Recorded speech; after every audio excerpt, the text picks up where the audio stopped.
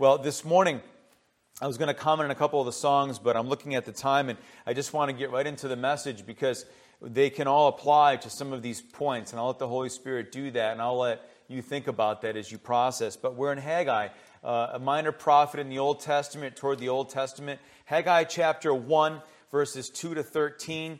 And I'm going to do something for time's sake. I read the text in first service. I won't read the text just because of time, but I encourage you to read that and to follow along in your Bible app or your Bible if you have that right now. But I want to give you a little background of what's happening here in Haggai. And Haggai was written after the Israelites left the Babylonian captivity.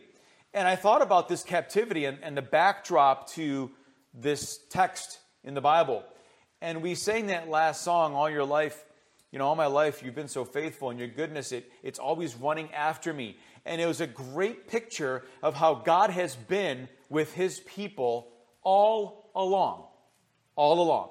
From the time Adam and Eve rebelled against God, disobeyed him, to when he established the nation of Israel, and how his people, if I could honestly say, treated him, and how they viewed him.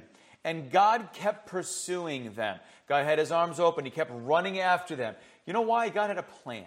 And when God has a plan, it will come to pass. Always and always it will come to pass. God has a plan. God had a plan for Israel. Israel is still, the Jews are still God's people.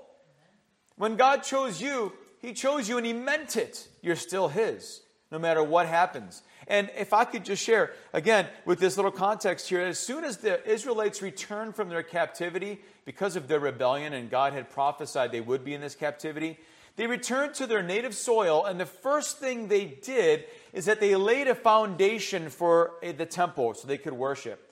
Can I reiterate just how important it is for in-person worship? I'm not disregarding the importance of being careful, and there are concerns. But it's so important all throughout the Bible, being together, congregating as God's people. And they laid their foundation so they could come corporately worship and be together, make sacrifices under the Old Testament system. But they're there. And all of this they did. They put the foundation up, and then for 16 years, 16 years, they did nothing. Nothing. The foundation is laid, and then nothing happened. I don't know. Maybe they put a timber down for a footer on top of the foundation. I have no idea. They did nothing, essentially. 16 years. And now God, through the prophet Haggai, calls them out on it. And he's not mad at them like we think, but he's not pleased. He's disappointed, I suppose, if I could use that word, because he wants them to be active in doing his work and what they're supposed to do in establishing this temple and building this temple for him. And the people have an improper attitude in the rebuilding of the temple. And instead, they continue and they've got distracted on working on bettering their own personal lives in a myriad of ways. That's what they focused on. And there's a phrase that's used 5 times in 2 chapters in Haggai, and it's this: consider your ways. The NIV says, give careful thought to your ways. And actually, the literal translation means set your heart on your ways. Put your heart there deep. Think about it. Process. Where are you going? Where will you be going? What are you doing right now? Why are you so distracted? Now, this whole situation with COVID and all the uncertainty that we have has certainly been a huge distraction and disappointment and, well, frustrating and a lot of other adjectives for a lot of us, right, in different ways. And yet we continue to worship God, right? We will continue to do that on an individual basis and corporately. But when we have these frustrations and these distractions, don't forget about the importance of doing the Lord's work and not just yours. Not just yours. Now, I know I'm probably speaking to a lot of you who are believers. I'm speaking to the choir. You might be thinking that. Still, I want this to serve, my intention is this would serve as a reminder, as something to challenge you to reevaluate where you're at. You know why? Because during this whole crisis, for so many people that I've talked to and others I've observed after I've talked to them, they have become, can I be honest? They've become complacent. They have become comfortable. They have found ways to just coast through, and I can isolate now, or I can do this through other means, and connect in different ways. And yet, there's a missing dynamic in their lives, which I believe is affecting their growth in the Lord. I'm not saying it's everybody. I'm just making a statement here from observation. But there's a parallel here, where God's people were in captivity for 70 years. They go back, they have their permission from King Cyrus, and they build their temple foundation. Then they get distracted and they forget about it. Let me ask you a question. How many things or how many times in your life have you been in phases or seasons where you've been in captivity? And some of them is because, as Muffy said, God knew and God allowed it, and God was trying to get your attention, and maybe He was even disciplining you, I don't know, to get you back on the right track. Oh, you were His all along. But you were in captivity to whatever that was. Maybe it was a person. Maybe it was a substance. Whatever that finances, whatever it may have been. But you were in captivity. Then you get out of it again. And it's so funny how when you look at church history, you look at the history of God's people in the Bible, there are so many things that are cyclical. And yet, in Hebrews, we are told that these things are written to us so that we don't repeat it, but then we repeat it all over again. Me too. It's frustrating. I know, because it happens to me. But we're not supposed to. We always use that as an excuse for why and how it's okay that we keep falling into the same traps or falling into captivities, if you will, in our lives. And we say, well, God's people did, and God's gracious, and He is. Those are all true. But yet, we're supposed to be striving and moving forward, as Hebrews says. They're there for us so that we don't do that again. And yet we still do it. God knows. But let's not be like this. Let's not, at the moment of our salvation, when the foundation was, this is the parallel, where the foundation was laid in our lives, all of a sudden get distracted by things, and then we don't do God's work. We're not building with God. No, we're not building a temple. In fact, the Bible says in 1 Corinthians chapter 6 that you and I, if we're Christians, we are the temple of the Holy Spirit. Amen? Amen. I love that. God lives in us. He's not bound by some kind of physical building or structure, and yet He chooses to come inside my tiny little body in light of the greatness of this universe, if you will. He lives in my heart spiritually. He lives there, and He resides there. We're the temple of the Holy Spirit, but it's supposed to be being built up. We're supposed to work with God as we submit to Him and obey Him and follow His orders, and we advance His kingdom. We're working with God. Don't be distracted. And so they 5 times...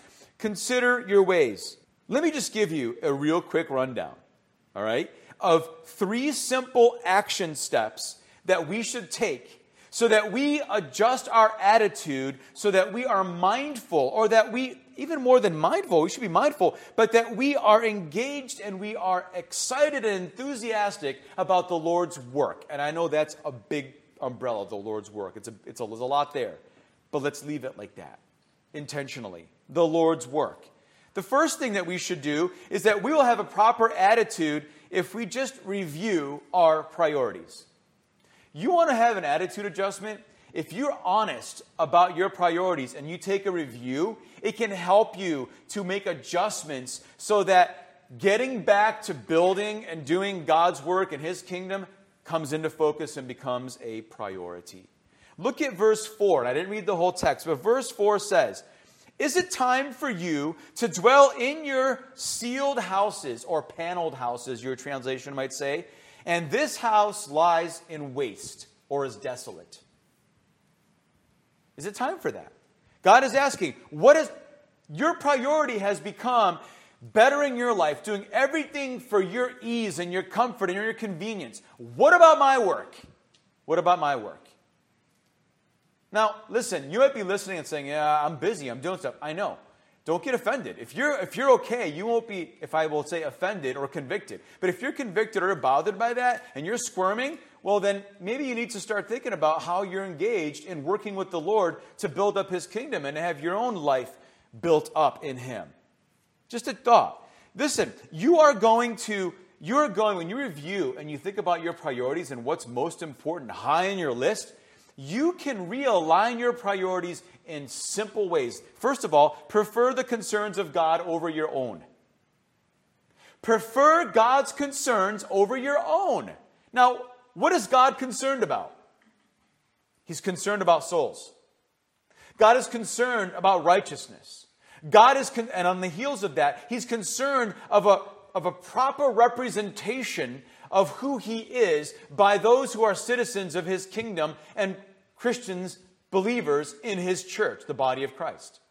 That's what He's looking. He's concerned about those things. He's concerned about that. You know, the Bible says in Matthew 6, seek first His kingdom, the kingdom of God and His righteousness, and all these things will be added unto you. What is it that you're seeking? What is it that's priority? What are you most concerned and consumed with? Is it God? Is it His work? Whatever that might look like in your context and in your life. But are we working with God and for God? Listen, God blesses people who put Him first. He always does, and make Him the center of their lives. Not even first, the center. That was the first song we sang. Oh Christ, be the center of our lives. Be the place we fix our eyes. Where are your eyes fixed on? Where are your priorities? Seek the salvation of others and seek to produce fruit for your master. If you want to check that out, you can do a simple search and say, what is the fruit of a Christian in the Bible? And you'll find all kinds of scriptures that will show what God is looking for, what He's concerned about in your life that He wants to see happening. So not only that, you don't just prefer the concerns of God over your own, but you're going to prefer the glory of God over your own glory. Just simply humble yourself. Humble yourself. And that will bring the realization of the greatness of God and the fact that He deserves all the glory. Now, let me just make it really simple. It's not a perfect analogy. Most aren't. But the Queen of England, right? We all know about the King of England. And we don't have a king here in our region or in our town. Or we don't. Some people think they're kings. But we don't have kings per se, right? But we have the Queen of England. She's not... She has influence, don't get me wrong. But it's been such just a symbolic and figure kind of thing, right? But here's the truth. That even the Queen of England, when she's in public, gets all the praise. She's getting praise. She's getting praised, and people are glorying in her glory, if you will, because she's the Queen of England.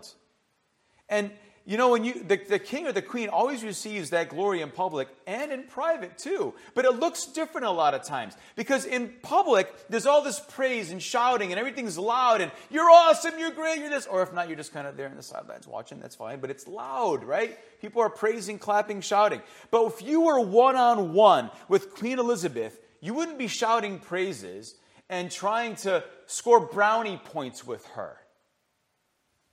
You would be reverent. You'd be reverent. There's a place for both, right? But don't seek your own glory. Seek the glory of God. Praise Him and revere Him. Do it publicly, but when you're one-on-one, man, you are reverent. You are just broken. You're bowed down. You realize, I am sitting before majesty. In fact, the King of the universe. Everything around me is His. Forget my glory.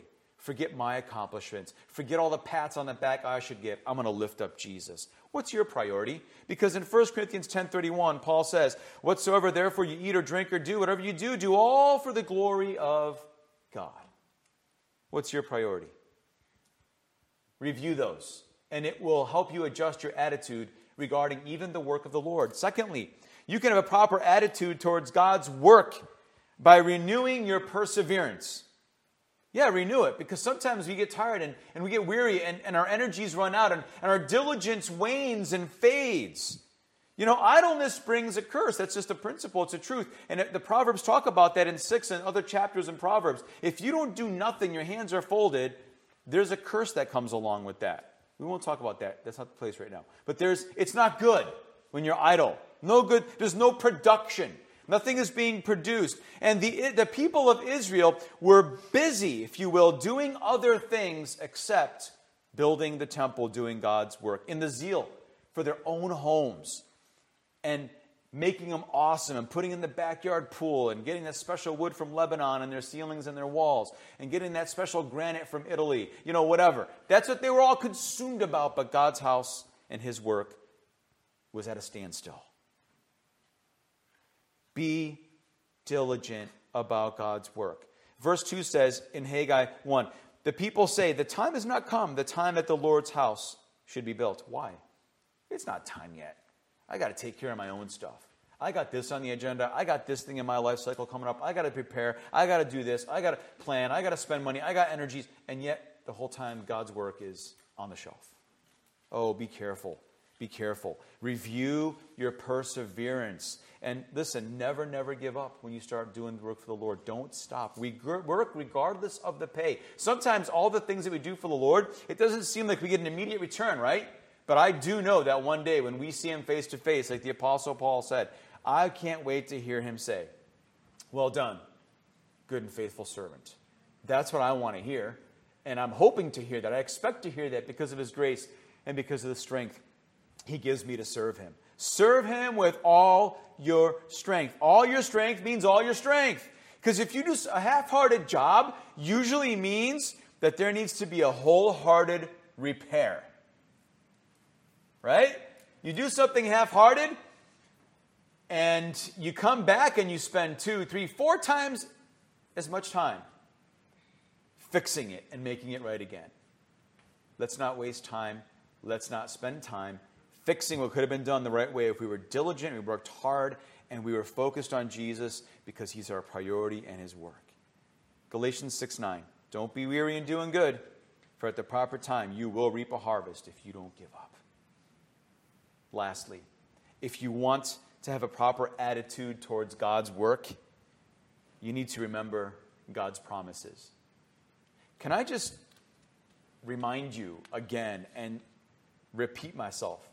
Because how many times from Pastor Dan, myself, other sermons you've heard, Bible studies you've been in, things you listen to online, other pastors, teachings, whatever it is, how many times and how often do you go back to the promises of God? Probably a lot.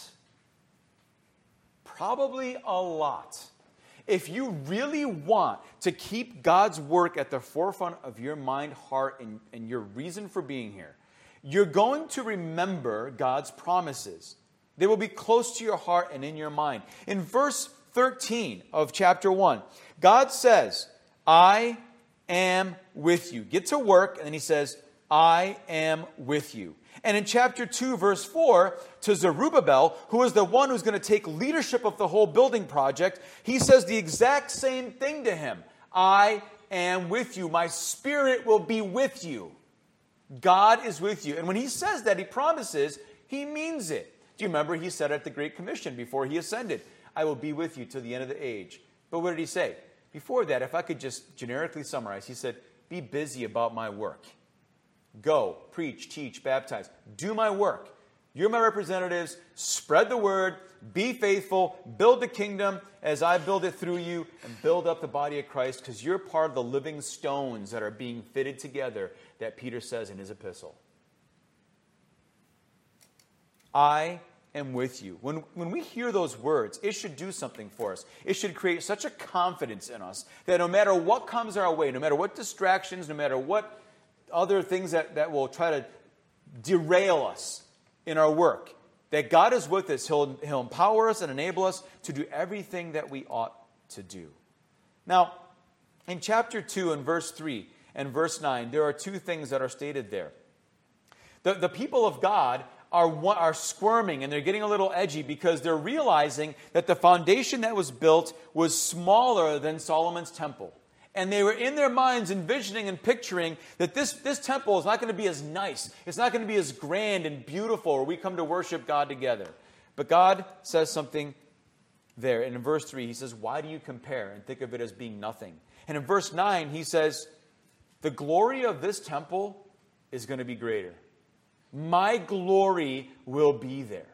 How many times have you been through, can I come back to that parallel of our lives, where you've been in captivity to things and you go through these cycles, and then again you go back to that foundation and you build up, or you add another plank, or a timber to the wall in your life, and then you go through a cycle, you do nothing, and you come back because God's good and he's faithful and he chases you, and then he's saying, listen, you need to get your priorities straight, man. You got to review them.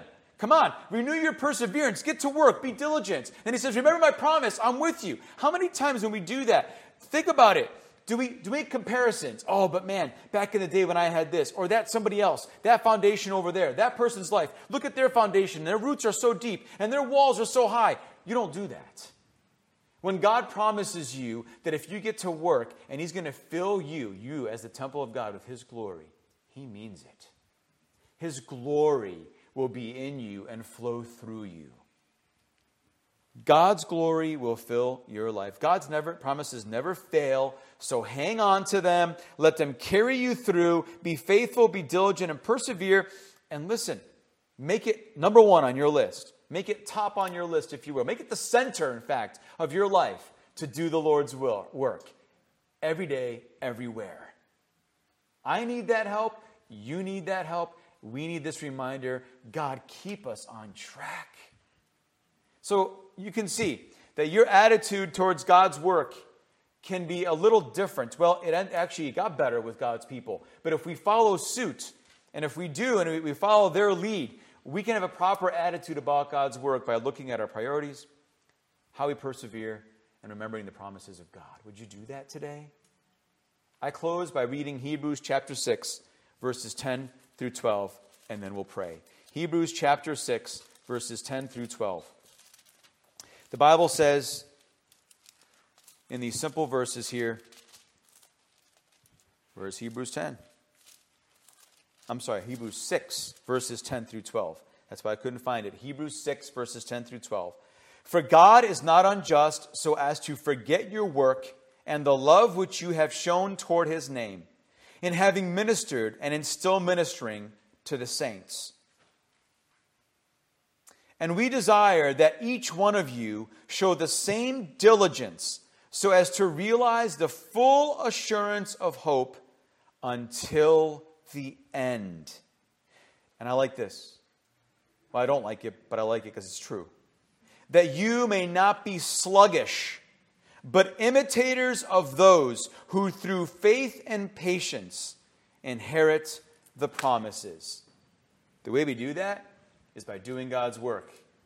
We do it with Him high on our priority list. We persevere, and we hold on to His promises. Amen? Let's pray.